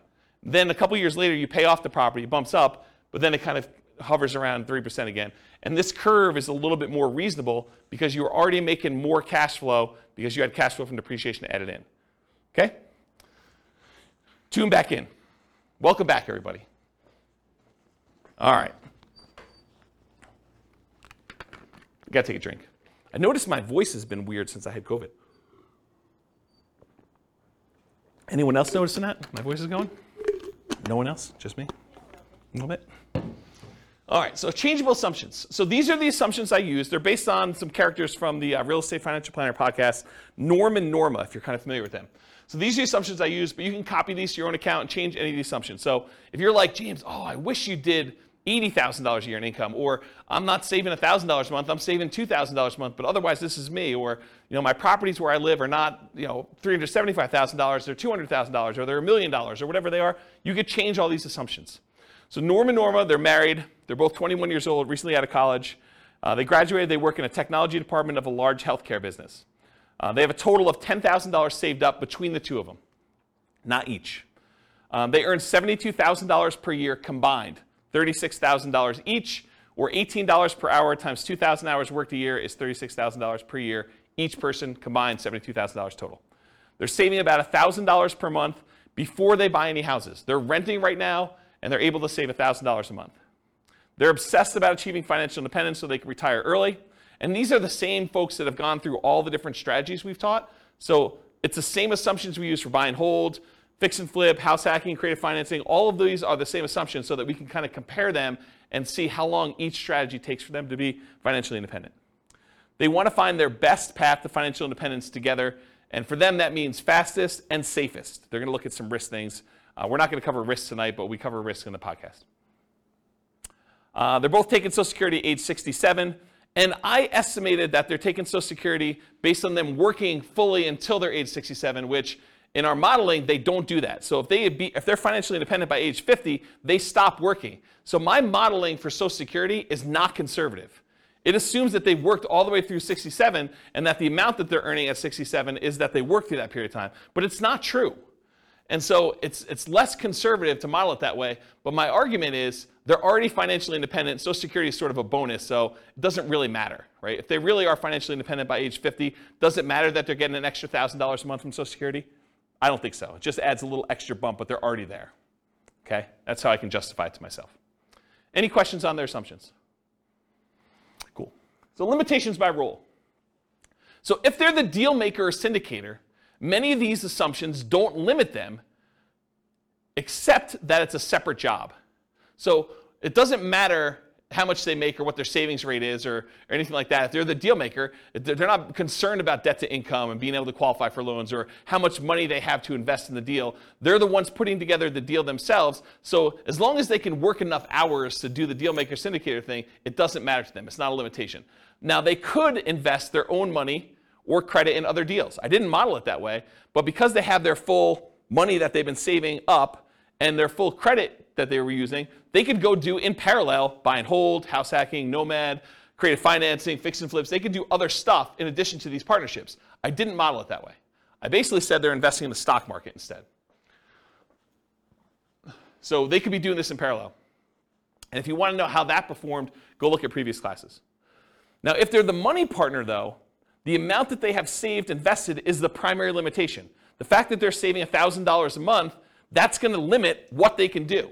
If a deal syndicator needs someone with $50,000 and they only have $20,000 saved up, they can't do the deal unless they become one of two money partners. So it doesn't matter if they can qualify for loans or anything like that. The money that they invest in the partnership likely limits them to being able to do other deals in parallel, though, as well. So because they're putting money into other deals, they're not going to have down payments for doing Nomad or buy and hold or house hacking, and not until much later when they have money coming in from those deals. Does that make sense? Okay. And if they're the loan partner, their ability to qualify for loans is the primary limitation. It doesn't matter if they have enough down payments or anything like that, but the loans they do might limit their ability to other investing in parallel. So if they got 10 loans out in partnerships, they can't do their own buy and hold with 25% down for themselves unless they do weird loans for those. Okay? All right, some more changeable scenario assumptions. I modeled this for 60 years. I assume their effective income tax rate based on the $72,000 that they're earning is 17.85%. I assume 3% inflation. Yeah, I know. This is like a reasonable inflation number, not what we're seeing right now. Mortgage interest rates, same as previous classes. We're using a 4% yearly safe withdrawal rate, and we're saying that once they are earning $5,000 a month as their minimum target monthly income in retirement, and that does adjust up with inflation, but when they achieve that, then they're considered financially independent. So they're making $72,000 a year, which is $6,000 a month, and I'm saying $5,000 a month is their target. Why am I saying $5,000 is their target when they're currently earning $6,000? Anyone know? They're saving $1,000 a month. So in order to be financially independent, they don't need to have that savings amount as well. So this is how much they're living on. Okay? And then ideally, they want to make $10,000 a month. So we do the math for when they earn that as well, but not in this class. All right, so let's go talk about some results, and then I'll get into their partnership stuff.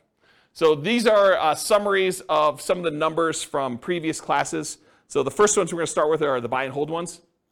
So if they did no real estate at all, they only invested in stocks, it would take them 40.17 years to be financially independent. So 482 months. And the stock market, I think, is growing at 8%. We just assumed 8%. Does that seem reasonable for assumption for stock market? 8%. Is that what you use? We do it based off of a balanced portfolio in all cases, not necessarily just an all-stock portfolio, because like the S&P 500 return is 12%, but that's assuming that U.S. equity markets are going to perform the same way going forward that they always have. Yeah. So we don't have that assumption. So it's like it differs based on what percentage asset allocation they have? Yeah, exactly. Okay, so it could be whatever, but 8% seems like a reasonable number, somewhere in the ballpark. And no one knows what the future is going to be. I mean, 8% could be really, really high for what actually happens. It could be really, really low for what happens. Who knows? So 40.17 years, that's why we do Monte Carlo modeling in the advanced analysis that we do. This is all static. Whoa, it's really high. 40.17. So here's some other the buy and hold numbers modeled. I'm not going to go into like ridiculous detail, but this is the one for all stocks. That's 40.17 years. This is if they buy one owner-occupant property to live in, and then they do stocks. That turns out to be 33 years, it's a little bit faster.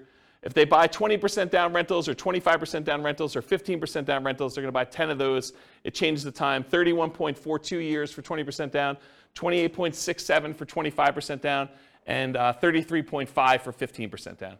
And then we say, what if they buy an owner-occupant property, but then they buy 15% down rentals or 20% down rentals or 25% down rentals? Those are all the ones where that they buy an owner-occupant property first, and then they buy their rentals. What if they do short-term rentals? Those are a little bit faster, 24.67 years, 23.67 and 24.67, depending on how much they put down. So a little bit faster to do short-term rentals. And then what if they buy an owner-occupant property and then do short-term rentals? Those are a little bit longer. So those would take a little bit longer if they decide to do that. Any questions on these? This is what we covered in the buy and hold class. So if you really want to know a deep dive into this particular slide, that was like 2 hours on buy and hold. Any questions? Cool. What if they do nomad? So the nomad strategy, for those that don't know, you buy a property as an owner-occupant, you move in, and you live there for a year. At the end of the year, when your agreement with the lender is up, because basically when you get the loan for an owner-occupant, you agree to live there for a year. Once that year is up, you can convert the property to a rental and buy another owner-occupant property.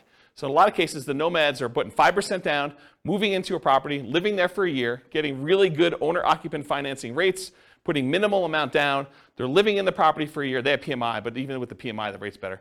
So they're living in the property for a year, then they convert it to a rental. They repeat this process until they have the number of rentals that they want, and that's the strategy to do it. So if you imagine for a minute, instead of having to come up with 20% down in order to buy a rental property, you could buy 4 with 5% down with the same amount of down payment. So you basically acquire 8 rental properties with down payments for 2. Think about it that way, okay? So when they do the nomad strategy, they buy with 10 properties with 5% down. It's 26.5 years. If they buy 10 fixer-upper nomads, properties that need a little bit of work, it's 19.58 years. They buy 10 nomad properties where they have their kids move in on their behalf because they don't want to move into a property every year, but they've got college-age kids. And so basically when their kids go to college, they co-sign a loan for their kids in college where they're buying it together. The kid lives in the property for the year, and then at the end of the year, they move into the next property. So while they're at university, them and their parents acquire 4 nomad properties that way. They got 2 kids, that gets them 8. So they can kind of do this as nomad by proxy. Yeah, Ben? Just a question on the fixer-upper nomad. Yep. What's the discount rate? Yeah, I knew you were going to ask me something like that. The fixer-upper nomad class, I went into the details, but I don't remember. And it's hard for me to keep track of all these numbers because not only am I doing prep for these classes, I'm doing like individual podcasts and stuff for myself, and so I don't remember. Maybe 10%? I don't remember. But it was like a number where they got a big discount, but then they also had to come up with the money to do the fix-up themselves. So it was like a weird net discount, but I don't remember what the exact was. But it wasn't crazy. It wasn't like a really ridiculously aggressive assumption. I remember thinking this seems really reasonable. Partially because it needed to be a property that was in good enough condition where they could move in and get the regular financing. Yeah. But go watch that class. Yeah. It's on the podcast. So we did that. We did nomad with short-term rentals. So they basically move into a property, live there for a year, and then when they move out, they do short-term rentals with it instead of doing long-term leases. And that takes 12.67 years. If they do house hacking, so they move into a property and they get a roommate while they're living there, or they get 2 roommates, or they get 3 roommates, or they get 4 roommates, or they buy a duplex of some sort and they kind of do that, or a triplex or a fourplex. And so we've got all the different house hacking variations there, ranging from 21.83 years to 16.67. Or if they do nomad with lease options, or if you're a real estate agent, the ultimate real estate agent retirement plan of doing nomad and moving into properties and getting a rebate on your down payment because you got paid a commission when you move in. So there's like a strategy for doing nomad where you have a real estate license and you could really minimize how much you need in order to do that strategy. So we cover that in there too, but here's the nomad stuff summarized. Okay? Here's house hacking summarized. I'm not going to go on all these, but it's all different variations of house hacking. Buying a property with 1 roommate or 2 roommates or 3 roommates or 4 roommates and different down payments, 20% down, or I think, actually we did all 5% down. So I don't remember what we did here, but all the numbers are there. Go listen to the house hacking class for details. This is the BRRRR class, buying a property, rehabbing the property, renting the property out, and then refinancing to try to pull out either all your money or as much of your money as you can, leaving minimal in the deal. That's what the BRRRR strategy is about, and then you can use that money again to go buy the next one. So buying a BRRRR with 10% down, leaving 10% in the deal, BRRRR with 5% down, leaving 5% in the deal, and then BRRRR where you're able to get nothing down. So the nothing down one's 14.67 years. If you have to leave 10% in the deal, it's 21.67 for Norma doing that with the assumptions we talked about. Any questions on this? Cool.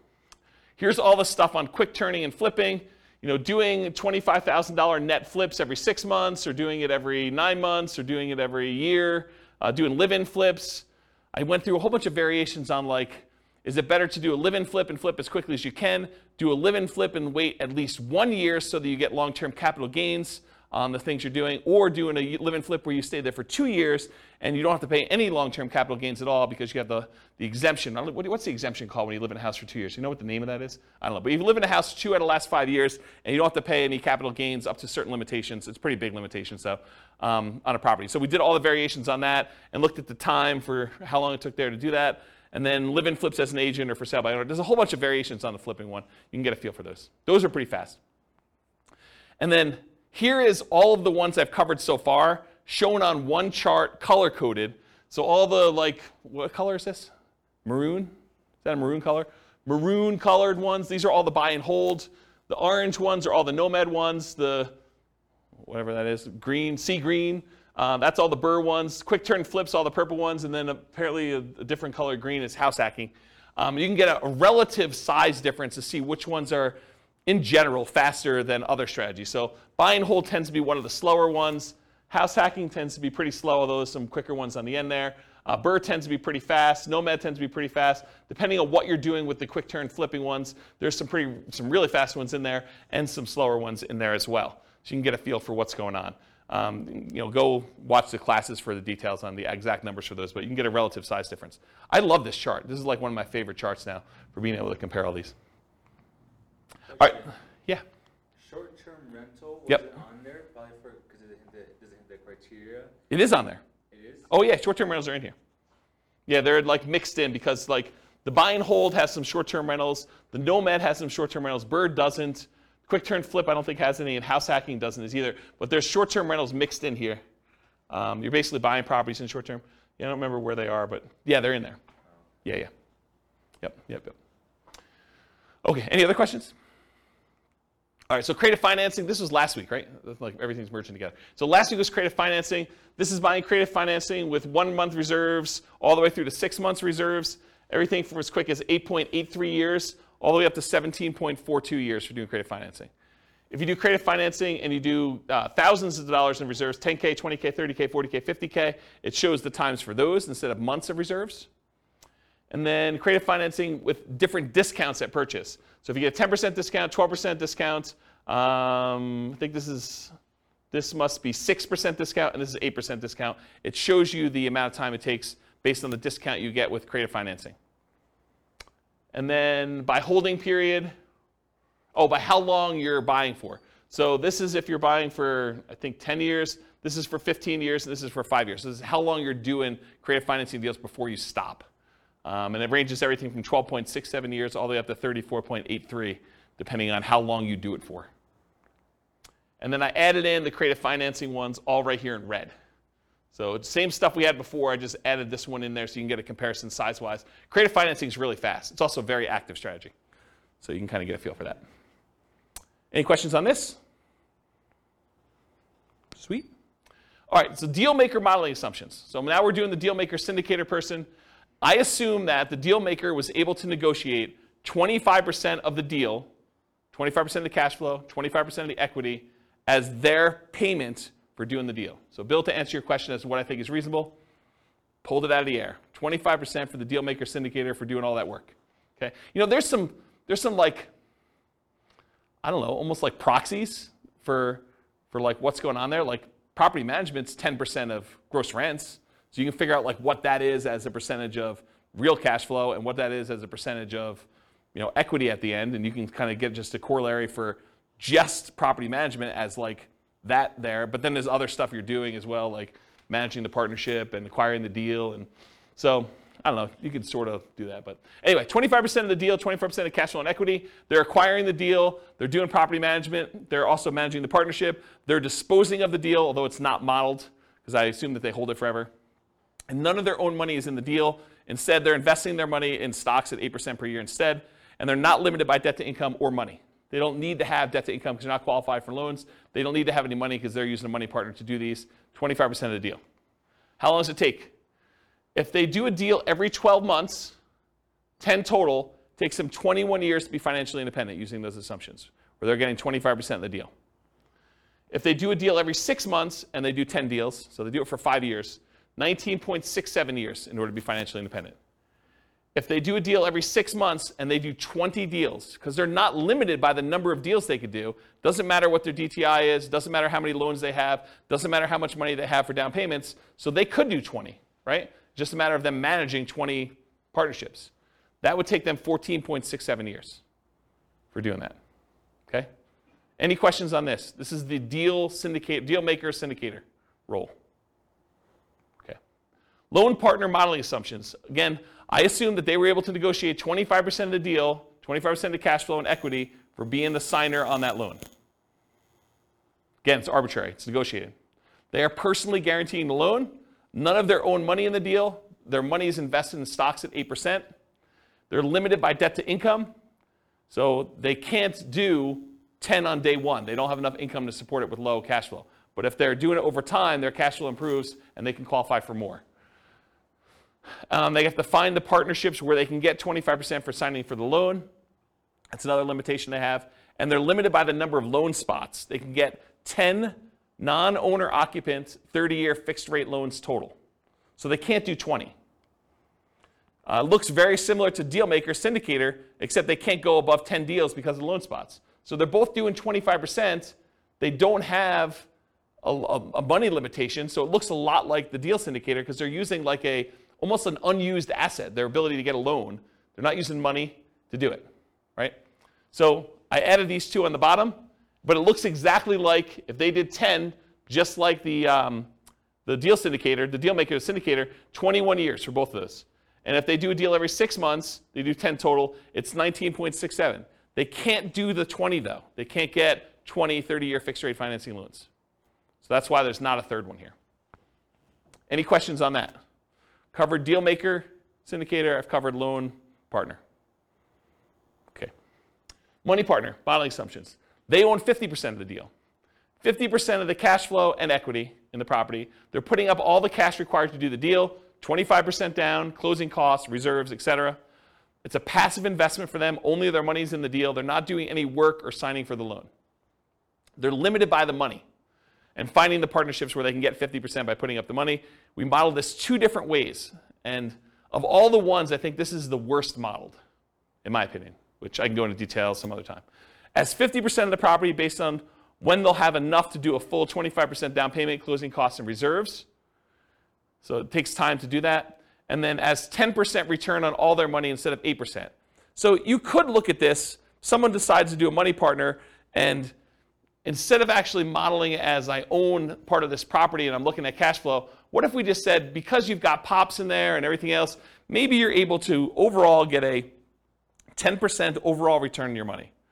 The challenge with this, and I'll draw this on the board, is what does your return look like over time on a rental property? So this is time, and this is like your percentage return. Does the return you're earning, and this is return on equity, right? Because it's the amount of money you have tied up in the deal. Okay, so return on equity. So the amount of money you have in a deal, what is your return the longer you own an investment, a rental property? It drops. And that's counterintuitive to a lot of people because they think my cash flow is improving, my appreciation dollar amount is improving, my amount that I'm getting from the tax benefits, my depreciation is fixed for 27 and a half years, then it goes to 0. So that doesn't improve over time. And the amount I'm paying down the debt, well, that increases a little bit. It's increasing, but it's really increasing at a relatively slow rate, and it goes to 0 after the loan's paid off. So you'd think to yourself, hey, appreciation's going up, cash flow's going up, debt pay down's going up a little bit until it goes to 0, and depreciation's fixed. You would think that your return is going up over time, but it's not. The dollar amount you're making on the investment is going up, but the amount you have in equity is also growing. And the amount you have in equity is growing faster than the amount of your return is growing.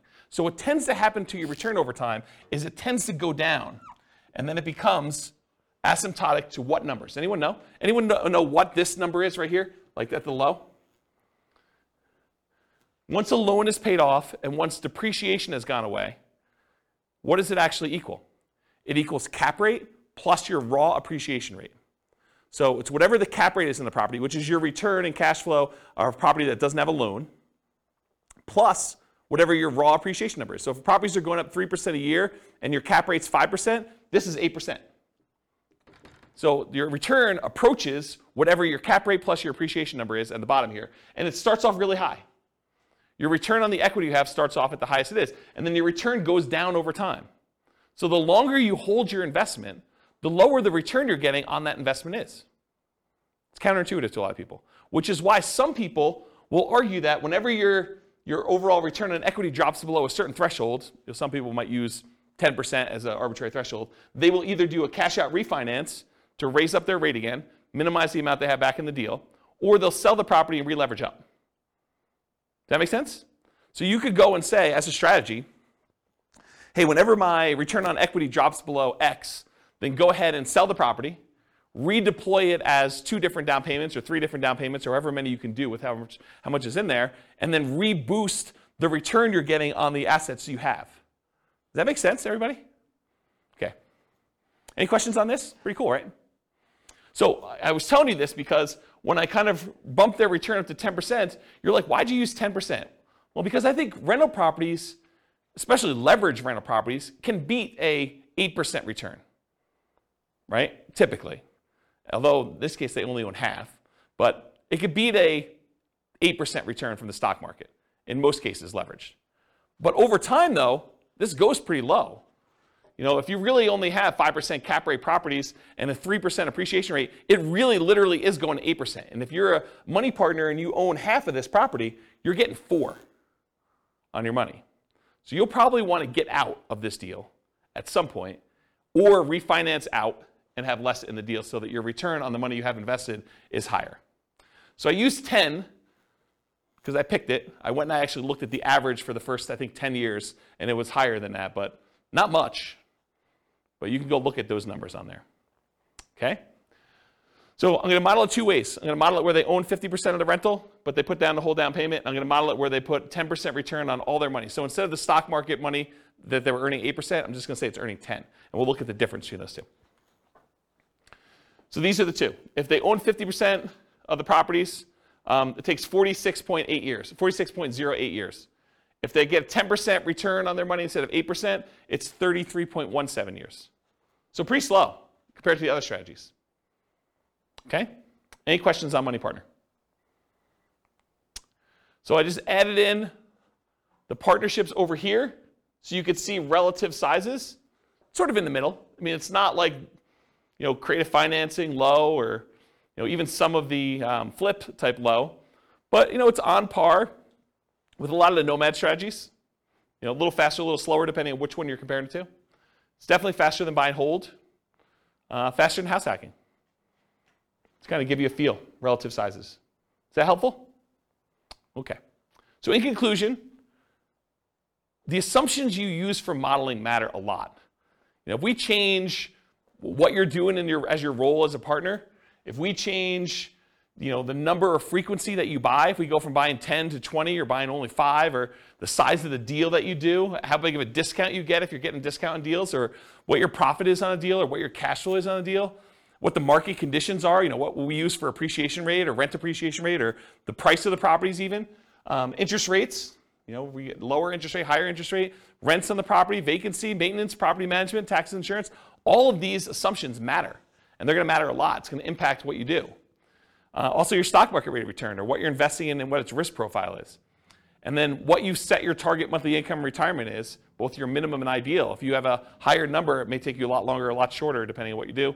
And then what you use for your safe withdrawal rate, what you believe is a reasonable safe withdrawal rate to use there. And then the strategies that work best in your market may differ. So maybe it's better to buy and hold, or short-term rentals, or house hacking, or creative financing in your market because it's different, right? So it could be better or worse depending on that. You got to do the math for your own situation. And then because I'm trying to do this recordings for all the different cities in the US, if you go to realestatefinancialplanner.com/model rather, for realestatefinancialplanner.com/model, I'm trying to do, it's not done yet, but all of these scenarios for all the different classes for every city using their city's prices and taxes and insurance and rents and everything else, so that you can go say, I'm going to copy this one because it's closest to where I live and it's most similar, and then I'll just change some of the assumptions for what's going on, so you can just change whatever you want to do for you. Any final questions? Because that's all I got. Yeah, Bill. So how do the partners benefit from depreciation? Is it just the percentage of ownership? Is it passed? I guess that's a tax question. Yeah, that's a tax question. So the question was, how does the partners benefit depreciation? I don't do my own taxes. I have a CPA do it. But my understanding is that it's based on your ownership percentage. But I'm not 100% sure because I don't do that. And honestly, I was making too much money to take the depreciation benefit for many, many years. And this is probably the first year where I didn't. So I don't even know. I don't look at my taxes, honestly. That's unfortunate. But I guess you could add that into the model. I mean, it wouldn't be a mess, but for the... we do take that into account. Oh, okay. Yeah, we do model it. So you do get the depreciation benefit based on your ownership share. That's how I do model it. Yeah, but it's a relatively small number. I mean, yeah. Yep. Any other questions? Is that helpful? Kind of a crazy class. Now you see the format right now. If you've been to other ones we've done, there it's like same format, but you now get to see it from different strategies, perspectives. Okay. No final questions? Question. Yeah, question. For someone who is new, how do you access those previous classes? They're on the podcast. Okay. Yep, they're on the podcast. Remember that city podcast one I was telling you about? Yep. So go look and click on a link for a podcast. All right, cool. Any other questions? Sweet, guys. Thanks for coming. I do appreciate it. I will talk to you all soon. Bye-bye for now. With home prices up, mortgage interest rates up, and rents up, but not quite enough to counteract the higher prices and interest rates, cash flow on rental properties in Santa Monica is harder than ever. Book a call with the Real Estate Financial Planner to apply our proprietary 88 strategies to improve cash flow on your rentals. See the show notes for a link to schedule your call and improve your cash flow today. If you're a real estate agent, lender, or professional in Santa Monica that wants to help our real estate investor listeners, consider reaching out to learn about collaboration opportunities with this podcast. We'd love to add more value to our listeners by having you assist our investors buy, sell, and finance their real estate investments. See the show notes to schedule a call to discuss collaboration opportunities.